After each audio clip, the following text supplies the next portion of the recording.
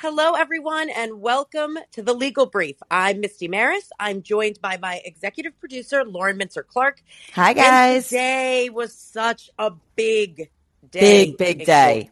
This was, all day. We've been watching and waiting for the verdict in the Michael Avenatti case to come down. The jury Yes. deliberated for a lot longer than I had originally predicted. So I was going to ask you about that, what you thought on the timeline of this, because this is a big deal. And you've been watching this for every second of it and covering every second of this. So I was very interested on the timeline aspect of that. yeah, I actually thought the jury would come back much quicker.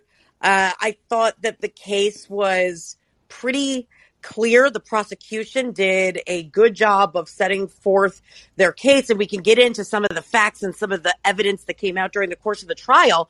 So when the jury continued to deliberate for so long, at 15 hours, I think it was in total, somewhere around there, I was really surprised. And then today, while we were all waiting for the verdict to come down, there was a note from the jurors who said that they could not, the foreman said that they could not agree on count one, which is the main, the more severe charge of this case, which is wire fraud. And he said that one juror refused to pay attention to the evidence and was making a decision based only on emotion, and they couldn't come to a consensus. So that was a really weird twist in the case. That you do not hear very often. Let's point that out. I haven't heard something like that. Someone just saying like they're not listening to reason.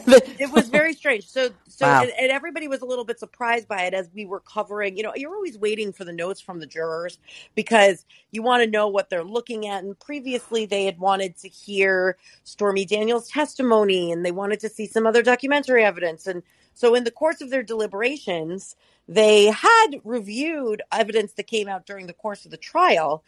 But when that came up and the jury foreperson was asking for guidance from the court, what do we do under these circumstances? Because our understanding from the jury instructions is exactly what we know it to be, Lauren, that the determination has to be made upon the evidence in the courtroom.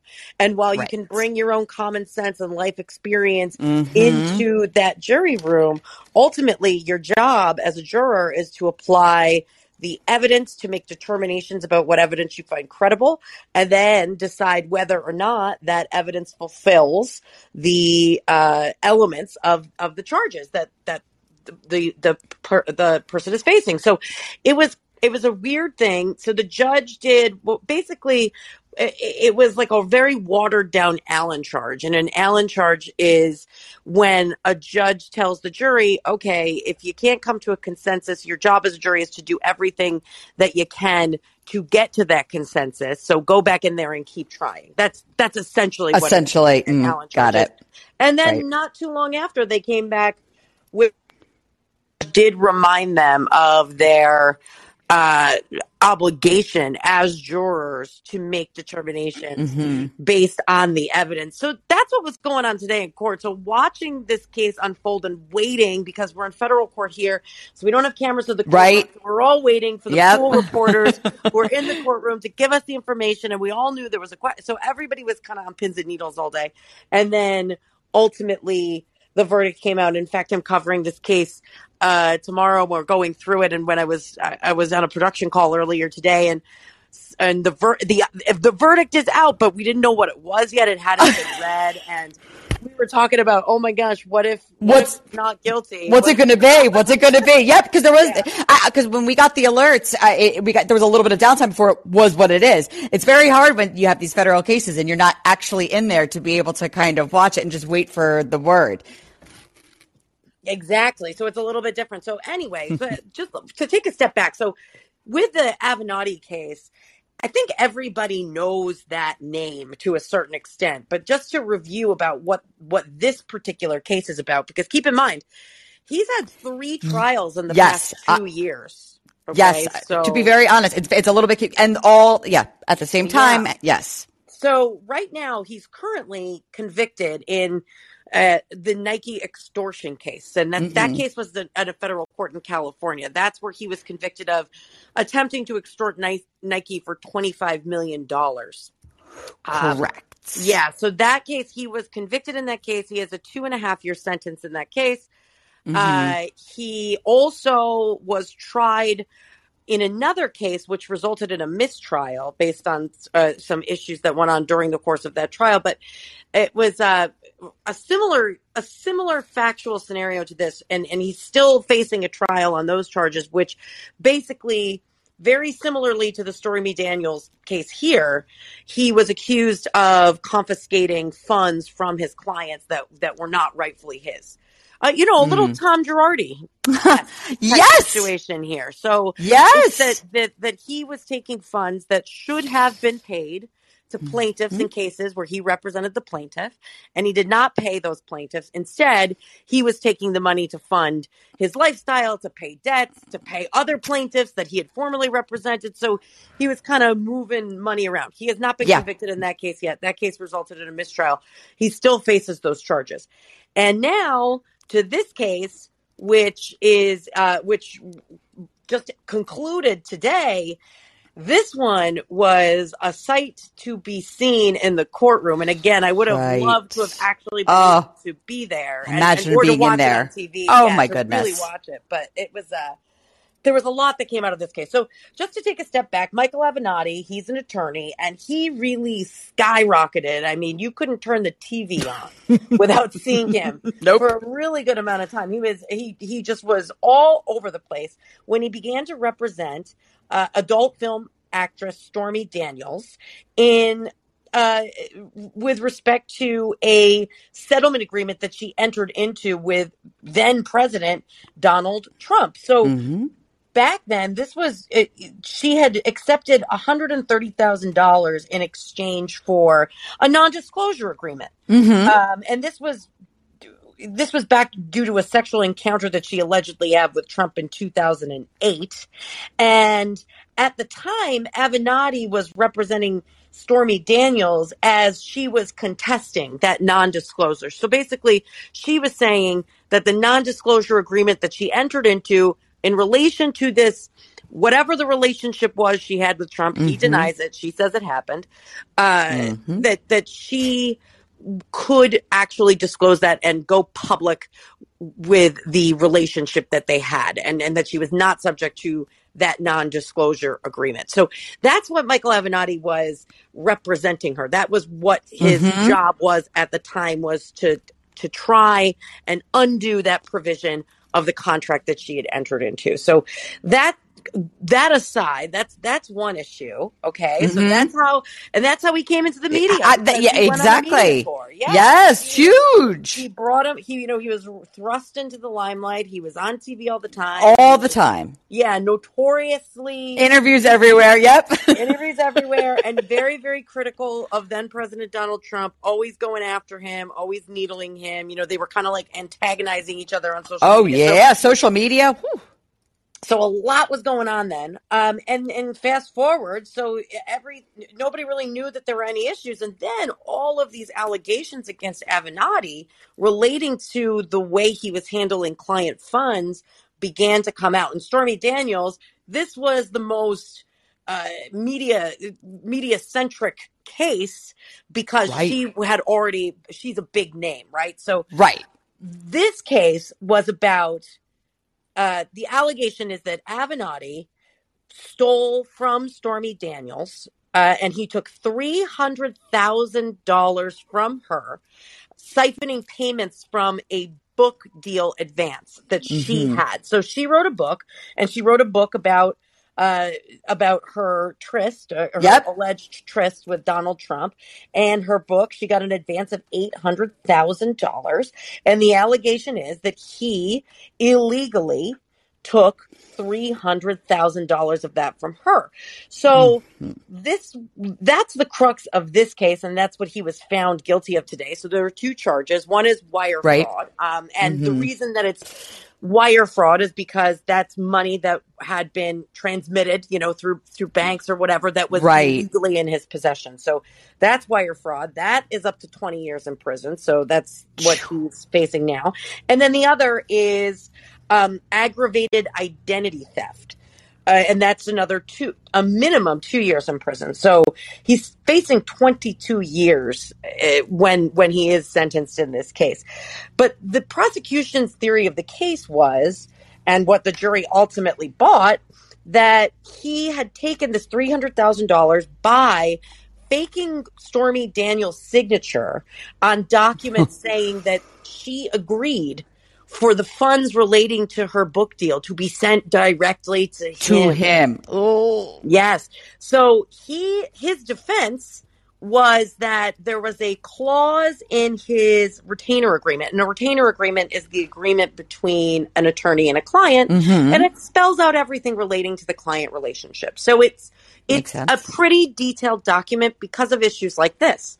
Right. You want it to be very clear about what you're retained for. Okay, so you're retained for this case, right? Not any other issue, just for this particular case. And the client owes you this amount of money. This is how it's calculated. So it's a very, very specific document. And there's a very, I would say, vague clause in the contract that said something to the effect that he could be, that part of his payment he could ultimately be entitled to money from her media appearances or her book deal. Okay. Now, it didn't specify a percentage. It didn't specify any hard numbers, nothing like that. But he was very reliant on that clause as being part of the agreement. And his argument was that part of his fees and for the work he was doing was to come out of that amount of money that Stormy Daniels was getting for her book. Now, all of that sounds okay, right? Right. All right. Right. All right. Certainly could sounds be. like a basic-ish. Yeah. Well, there's a contractual provision that would allow for it if agreed upon between the parties. Right. And so if there had been follow-up documentation that said, okay, in order to satisfy my fees for your work on this case or that case, whatever it is, you can take 10%, 20%, whatever. You're entitled to this amount from the book. All right. Not a bad argument and may have been certainly enough to raise reasonable doubt, but that's not what came out in the courtroom, Lauren. That's not what came out at all. And it's the classic version of it's not the crime, it's the cover-up. Right, because what ended up going in front of the jury was just a whole host of messages between Avenatti and Stormy Daniels, where Stormy Daniels is saying, the publisher hasn't paid me. Where's the money? They haven't paid me. We should be suing them. I never got my money from the publisher. Same time, you have Avenatti forging a signature. Right. That the money goes directly to him. And his response to her inquiries about the money was basically just to punt it, put it off. Oh, I'm following up. Oh, I'll call them. Oh, we'll see what happens. They said it's on the way. So again, once those messages came out, once I had seen that part of the prosecution's case, I thought, I don't know, what is he possibly going to present? And again, defendants don't have to present any evidence. And in fact, he did not. True. Yep. He did not. He didn't present, he didn't testify, and he did not present. He didn't call any witnesses. He didn't present anything. Nope. So he didn't put on a case. He relied on the prosecution's failure to fulfill their burden, which is not a terrible defense tactic. And it's a defense tactic that lawyers do all the time. It's of course. Decision. But those messages, to me, I thought, how the heck do you get over this hurdle? Because if you did, in fact, according to this provision, agree that if she agreed that he was entitled to some portion of that money for his fees, then why wouldn't you just say the money came in, X amount is going to go, X, and we'll send you this from the escrow account, and as per our agreement, I will take this amount. I'll get this amount. It would be a very simple conversation, and it's a long time frame where she's actually saying she thinks she's getting stiffed by the publishing company. Right. And And she wants to sue them. She wants to sue the publishing company for their failure to right, pay. of course, of And course. meanwhile, he knows all of this, and yet he's sending these messages. So I was like, this is a Right. tremendous, Whew. tremendous case for him to ever overcome, given those messages, which leads me to the comment that we made opening the show today. I really didn't get why it took the jury so long to make a determination because, again, I wasn't in the courtroom and I didn't even have the benefit of watching this on TV. We had to just hear what was going on as it was happening from the reporters in the courtroom. But I thought that is such evidence, that contemporaneous evidence of how he's handling these inquiries from her.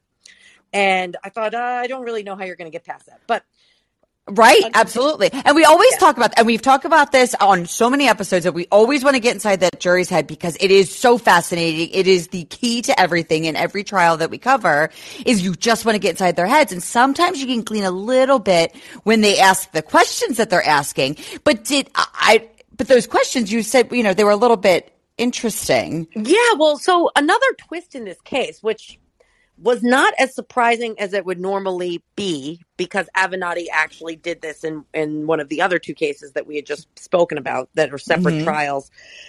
So after day one, Avenatti decided he was going to represent himself. So he took on the cross-examination of Stormy Daniels.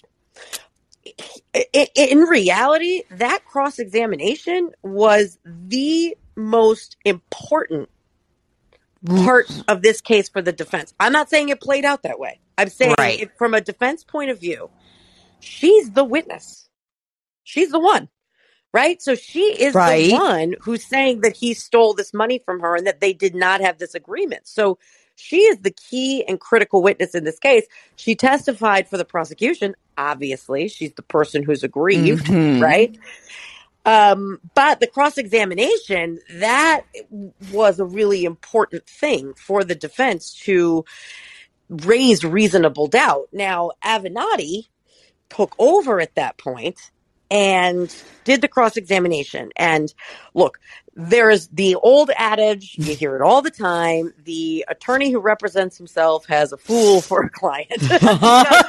There's, no matter how skilled of a litigator, no matter how skilled of a lawyer you are, it is incredibly difficult to represent yourself, especially in a case where there's emotion involved and you've been accused of something that you face 20 years in prison. Oh my gosh, of course. Yeah, it's how can you ask questions and think straight when that is all, on the line? That's a feat that no one could really kind of take on. It's crazy. It's not advisable. And in fact, whenever somebody wants to represent themselves, the court goes through a whole inquiry. Are you sure you understand that? Now, when you're talking about Avenatti, he is a lawyer. Right, of course. He's a lawyer who's been practicing for many, many, many years. And in theory, had success along the way. So, of course, if anybody is if the court's gonna say, we're comfortable with this proceeding, and look at that, people can do that. It's okay. The court just goes through a whole questioning of to ensure that the person truly understands the import of that and truly understands the potential impact of that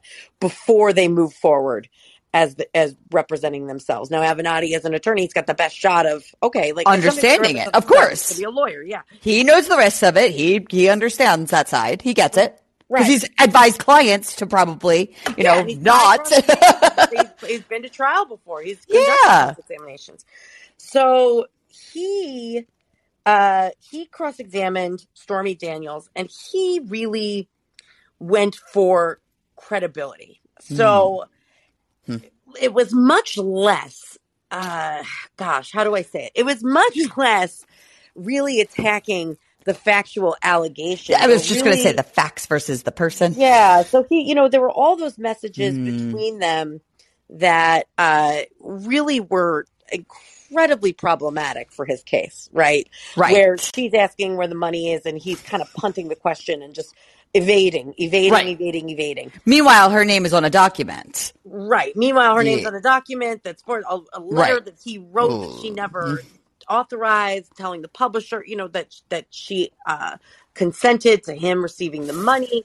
And at the same time, she's saying, where's the money? So none of that makes sense, right? There's no Right. explanation other than the most simple, which is what the jury ultimately concluded, that he took the money, and Yes. he didn't think that Guilty. she knew Right. that he was going to take it, because otherwise he could have very easily addressed it. But so I guess when the facts really aren't necessarily on your side, you go for credibility. And Yep. look, that's a strategy. It Certainly, happens, of course, that we see it all the time. happens all the time. Yep. So he went for credibility, and he talked about how she had some beliefs in the paranormal. He talked about a documentary style show called Spooky Babes, where she believed she could communicate with the dead, and that she had conversations with a doll named Susan that was featured on the program. So he kind of went after her in this way that was just kind of like, oh, she's kind of kooky, Right. Well, which is very confusing to me, and I'm interested in your opinion, because it doesn't matter, even if she does believe in that, or aliens, or whatever she believes in. It doesn't change the fact of how much she owes or doesn't owe, and his lying, right? Like, funny you say that, Lauren. That was exactly what the prosecutor said in their closing. Said, okay, so if she believes in ghosts, or she does or does not believe in ghosts or the paranormal, or has beliefs that aren't so mainstream, right? Whatever it is, it doesn't matter if he stole from her. He stole from right, her. I mean, that was really, that was it. So Avenatti, nice trying to dangle something else shiny over here, but still, if that's the money's gone. In his closing, he said, "Oh, is this the kind of person?" He was trying to impugn her. Is this the kind of person that you're going to believe? There's definitely reasonable doubt. So that was really his strategy. More effectively, some text messages that were exchanged between the two of them after she discovered. So at some point she discovers that he's been lying. There's something, yeah. Right. And so she gets angry, and she starts texting him some, I'll call them crude type messages about him going to prison, and him being behind bars, and him, being a terrible person. And she has a line of some lubricants, and perhaps he should get some for when he takes a shower in prison. It's $300,000. $300,000 is missing from it. You're going to get some outraged text messages. I mean, that's her line. I mean, so he goes after those, and that's a little bit more of an effective defense strategy, because at the very least he can say, look, she was mad at me. He went back to, she was angry at me because the case with respect to that non-disclosure agreement was a huge failure, huge flop. Okay, so they went on this media tour and said they were going to overturn this agreement. Well, they didn't. So he kind of couched it as, she was mad at me because the case didn't come out as she thought it would. We don't guarantee, as lawyers, you never guarantee. You can't. Of course, you cannot guarantee that everything's going to go your way. It doesn't always. So all you can say is, here's the two paths, and here's the ups and downs. Here's the likelihood of success. Here's the likelihood of failure. Yeah. By the way, things go a million different ways. So just be aware, of all these different aspects of the case, and what could happen. And here's all the different outcomes.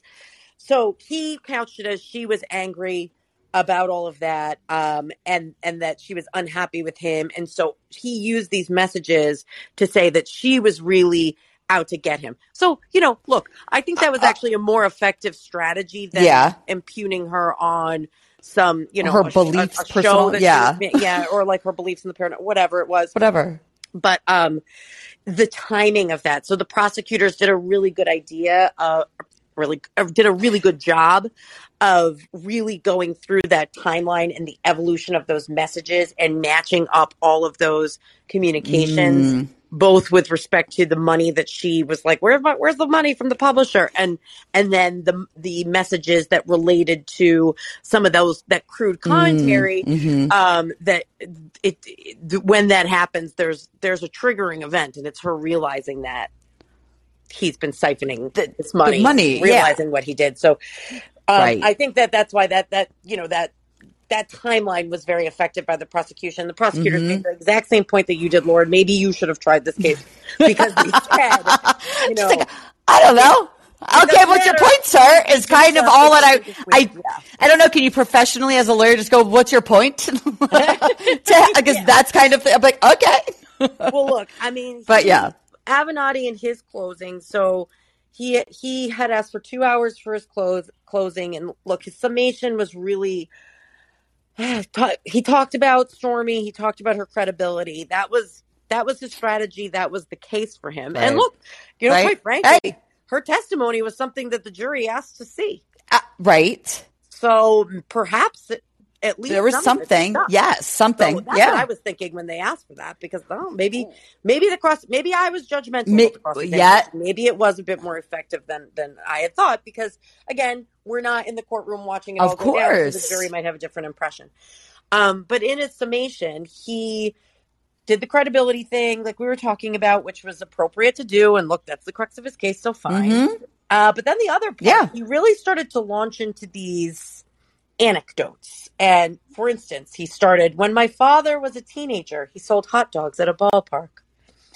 And the prosecutors objected, and that stopped because nobody knew what he was talking. It was what? Yeah. And I think this is all just trying to be relatable. Of course. Very end of his summation, he says, I'm Italian. I like Italian food. And ladies and gentlemen, the case that the government is attempting to feed you has a giant cockroach in the middle of the plate. Would you eat that, or would you send it back? So I'm not going to lie. Information. So and look, I'm not. Everybody creative. Does things differently. Yes. Nobody very has, theatrical. A perfect way of doing it. Everybody's got a different way. Of different course. approach. And perhaps this was just trying to be relatable, but I didn't get it. Let me just put it. I just didn't get it. I didn't get how it related back. It sounds like not everyone else agreed to. Yeah. So anyway, convicted. Next step will be sentencing, and there'll be a separate sentencing phase of the case. The judge in federal court decides the sentence. It's 20 years for the wire fraud, and then 2 years on the aggravated identity theft. The aggravated identity theft is pretty clear.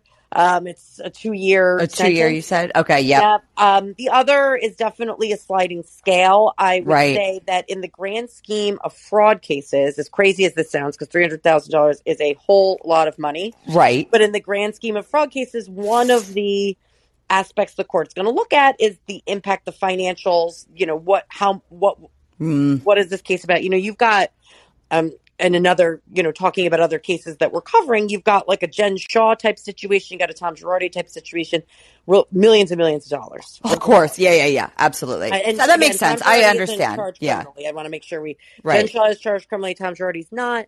But the allegations between Girardi and Avenatti are very, very similar. It's just misappropriation of client funds, basically. Right. And so, that's the financial implications of some of those, and some widespread fraud schemes that you see, very, very high. In the college admissions scandal, for instance, one of the arguments that most of the defendants raised is that there wasn't really a tangible monetary loss to anyone. Right. There wasn't. There wasn't, even though it's I remember fraud, that. Yes. There's not this tangible monetary loss like there are in other similar fraud cases. This is the same type of statute. So, $300,000 in the grand scheme, not a whole heck of a lot of money. But there's a factor here that is so important, and that I could see the judge taking into consideration, and I could really see it adding to I don't see a minimum sentence here. I see something a little bit more aggravated. It would be an aggravating factor. And that's this relationship of trust that you have between attorney and client. And, how sacred that is. It is sacred. And quite frankly, Stormy Daniels has a platform because she's in the public eye. She's a celebrity. Lawyers work with some of the most vulnerable people who, and especially when you work in, he was doing civil type cases. He was doing cases where people were injured, cases where, people have suffered catastrophic Right. injuries, people have lost money, people have been defrauded. He's putting himself out there as somebody who is going to represent their interests and Takes is care on of their side people. and enters into Yeah. this ethical obligation to do right by them. And when you're found guilty of taking funds from your client in a way where not only are you evading these, where's my payment, not Yeah. only that, you're found guilty of actually forging that signature, forging that letter. I could see this. I don't think it's going to be 20 years, but I could see this being higher than a sentence with these same types of financial Right.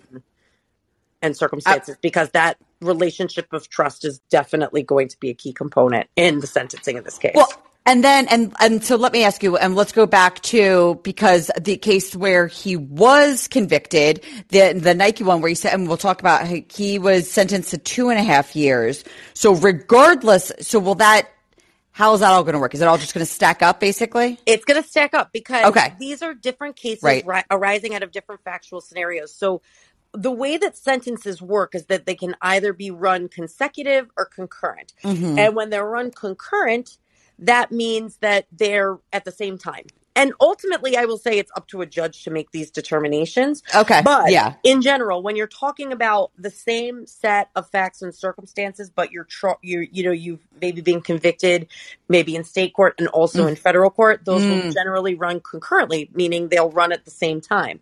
But Right. when you have these different cases and different jurisdictions that relate to completely different factual scenarios, it's more of like a priority thing. So he was convicted in California. He'll serve that 2.5 years. He's convicted here. That'll be next.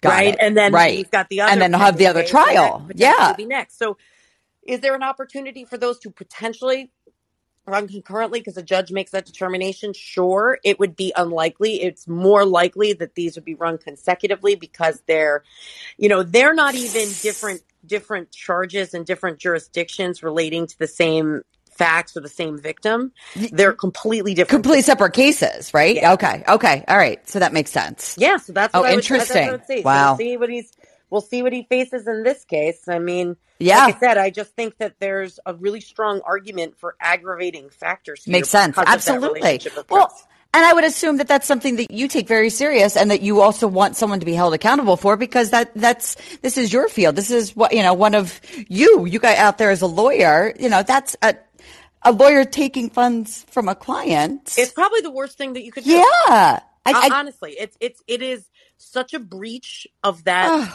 attorney-client relationship, and it is such a gross ethical violation. And I mean, look, in this case, it's not just an ethical violation. Ethics went out the door a long time ago. Right. I mean, you lose your license, right, 100%. But now you're talking about not only unethical behavior, you're talking about criminal behavior. And in this case, it just became, and maybe that's why I had bias in my heart. I shouldn't have been on this jury. I'll tell you that right now, because to me, that attorney-client relationship is so sacred. And yes, just because your clients rely so much upon you, and your job is to ensure that you're giving them the best advice, and that you're doing everything you can in your power to zealously advocate. Of course, that's why they have you, because they don't know, and you're being paid because we don't know as a regular person, and when we hire an attorney, because we don't know better, and so you trust every single thing that they say and suggest and all. Especially when it comes to siphoning the client funds, that's so egregious,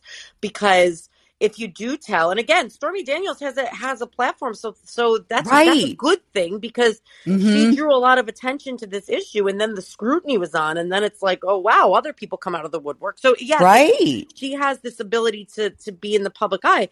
You know how many people there are who have had terrible things happen to them and seek legal counsel because they're aggrieved, and they completely rely on their lawyer because they just really aren't familiar with the litigation process. Litigation is very complicated and very confusing. Of course. A lot of it that is ethical and legal doesn't make sense to somebody who's not a part of that. Yeah, of course. Who doesn't do it every day. So I mean, as I watch this trial unfold, and as you hear the allegations, and just reading those messages, I just had that thought of, You're not going to convince me that Yeah. this was some sort of miscommunication. Nope. And again, Right. that's why I shouldn't have. I was not, just full disclosure, I was not empaneled for this jury. I was never called for Right. jury duty, but it's good that I wasn't, because But it I was don't think good. that I could have been.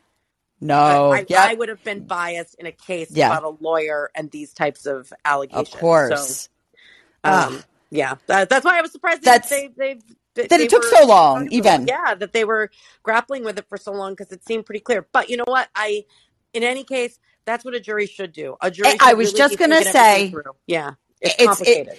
it makes you, I don't know, feel a little bit better that it shows they really did put that thought in. They did bring other things. They didn't go out of the room, go, obviously he's guilty, let's go back out there, right guys? Okay, and go back out. They actually went in there, they did pull that testimony like you said and go through things. So you do, it makes me feel a little more confident Yeah, in that process, which because is even good. someone accused of the most heinous crimes is Right. innocent until proven guilty, and it is the Right. prosecution's burden. So, look, I think this case, I am not surprised by the result of this case at Mm-hmm. all, and I am interested in seeing what happens in that sentencing hearing. And look, Avenatti's vowed to appeal both of these convictions. I was just gonna say, we obviously know that appeals are probably coming down Yeah. pike, right? Yeah.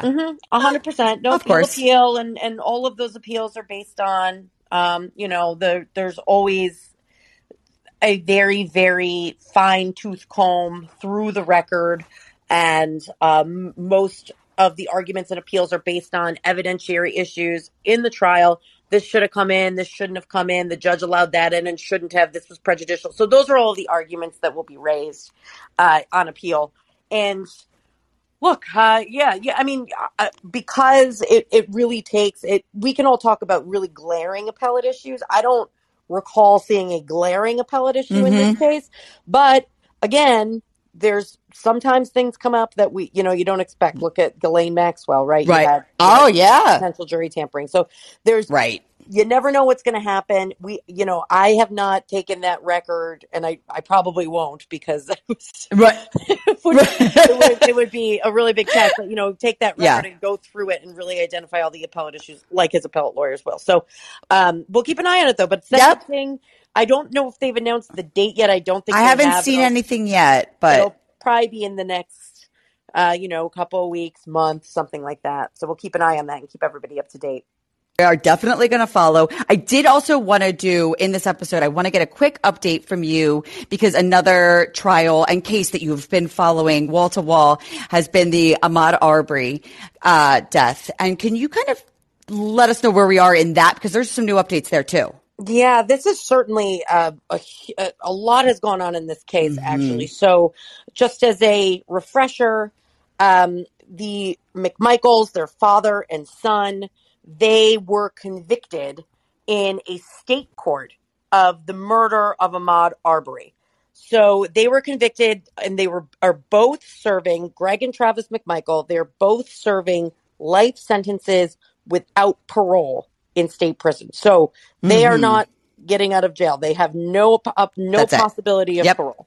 And that's the state level case. So in addition to the state charges, and the charges in that case, that they were convicted of a host of charges, but in general, felony murder, and father was convicted of felony murder. Travis McMichael, the son, who was the shooter, was convicted of felony murder and malice murder. That's done in state court. They're also facing federal civil rights charges, and federal civil rights charges are different.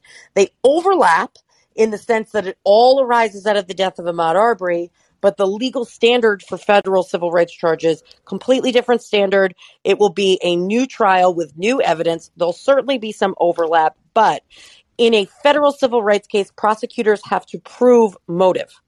In state court cases and in murder cases, like we were just talking about, motive does not have to be proven. Prosecutors often show motive because it's helpful for a jury to understand why somebody might have done Of something, especially course. in a murder case.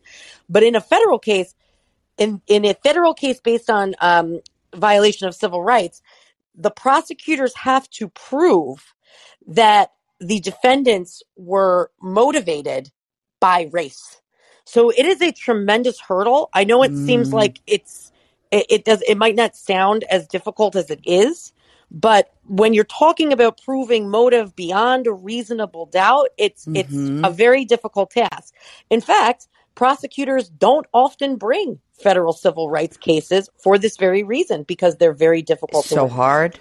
Yeah. Wow. So this case had a lot of twists and turns here, though, because when both Travis and Gregory McMichael were convicted, and then they were they were facing life without parole. So they've been sentenced to life without parole. They're not getting Right. out. Again, they're appealing that. So certainly there's the possibility that there's an issue on appeal, but life without parole sentences. Many of us, and I watched that trial. I watched every minute of it. We were Every all minute covering you, it, yeah. and a lot of us opined that it was likely they would be seeking plea deals and that they would plead guilty in the federal case. They're already serving life without parole. And so they'll Right. plead guilty in the federal case. And this was something that Derek Chauvin did. And Right. many people were surprised. A lot of legal analysts were not surprised, because the federal civil rights case, prosecutors have an interest in ending it because it's difficult to prove. And the defense has an interest in pleading because they, number one, will serve their time in a federal prison instead of a state prison. And number two, they're not going to go through a whole other trial. Right. So there's Right. definitely Okay. interest on both sides. Right. And federal prosecutors take all of that into consideration. Court resources, whether Of or not there's course. issues with the case. So there's a Makes whole host sense. of things that federal prosecutors take into consideration. So as many of us expected, as we analyzed the death of Ahmad Arbery case, last week, prosecutors said, okay, we have a plea deal with Travis and Gregory McMichael. Both will plead guilty in exchange for 30-year sentences to be served in a federal prison. So, okay, everybody says, great. Well, the victim, Wanda Cooper Jones, who is Ahmaud Arbery's mother, and his father, both said, we never agreed to that. And we do not want to accept a plea deal. We are very much against a plea deal. We want to see these two go to trial. So there's a hearing relating to these plea agreements, and the prosecution gets up and talks about the agreement and talks about why it's fair and equitable and whatnot. And in this case, the victim's family had the opportunity to speak. They did very passionately about why they were against the plea deal. They felt very slighted that the prosecutors entered into the plea deal. And the judge actually rejected it. And that's so unusual. So usually when prosecutors are making a Right. recommendation, especially federal prosecutors, the judges very rarely second guess it. The judges very often go along with federal prosecutors' recommendations. So it was really surprising. So just a couple of things on that, so everybody knows what is taken into consideration, because prosecutors do not have to have the approval of the victims' next of kin or families, or the victims themselves. Prosecutors, they're not always murder cases, right? So Right. Right. prosecutors do not have to have approval by victims. They do have to take what they want into consideration, but ultimately they have discretion to enter into these plea agreements. And very often prosecutors sit down with families and victims and explain that, look, there might be hurdles in this case. Here's the possibility that we're not successful, whatever it may be. But in this case, the allegation by the family is that the prosecutors didn't do that they were against it, and they never said that they were interested in seeking a plea deal and whatnot. So but that's only one factor. So prosecutors do not have to have that approval, do not have to have them say go ahead and get a plea deal. They can still do it anyway.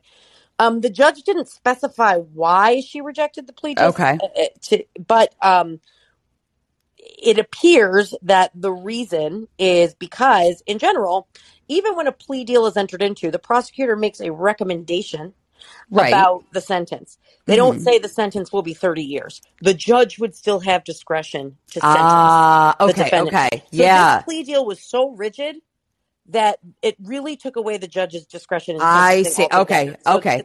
And the judge alluded to that in her statement. She said, well, the way that it's written, she basically talked about the form and the way that it's written. This is a Right. problem, and Yeah. rejected the plea deal. So a lot of people were surprised because it's kind of a technical nuance. Part of it was most certainly the impassioned speeches. The other part of it was the form that the judge's discretion was taken away to sentence. And look, both Travis and Gregory McMichael withdrew their pleas, changed it to not guilty, and off to the races on another trial So coming that's up. where we're going. So Yeah, that's what's next. likely to start next week. Wow. Interesting. Is Yeah. any other insight on that and what we could expect on that? Even a timeline? Yeah, so if the case starts next week, this is going to be a difficult case to get an impartial jury. This Right. is going to be a real challenge for defendants, and I think jury selection is going to take a long time for a couple of reasons. Number one, the state court case was so high profile and so much Right. publicity, and they've been convicted of murder.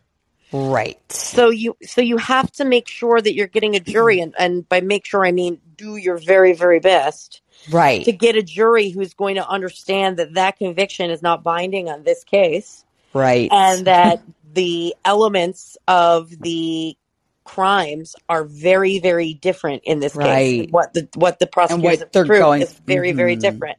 And so whatever happened in that case whatever happened in the state court case can't be influencing outcome in the federal case. So that's part one.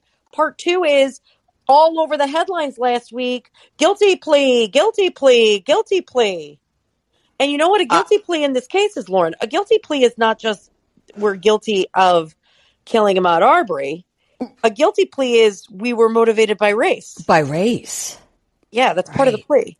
So it's been withdrawn, but I don't know. I think impaneling a jury Yeah. who's going to look, it's going to be difficult because that could most definitely be prejudicial. So Right. my feeling is that jury selection, I don't know how long it will take, but I think jury selection is probably going to be a laborious process with juror questionnaires like we've seen before, which are going to weed out a certain amount of jurors who already have prejudices that are going to become apparent on that.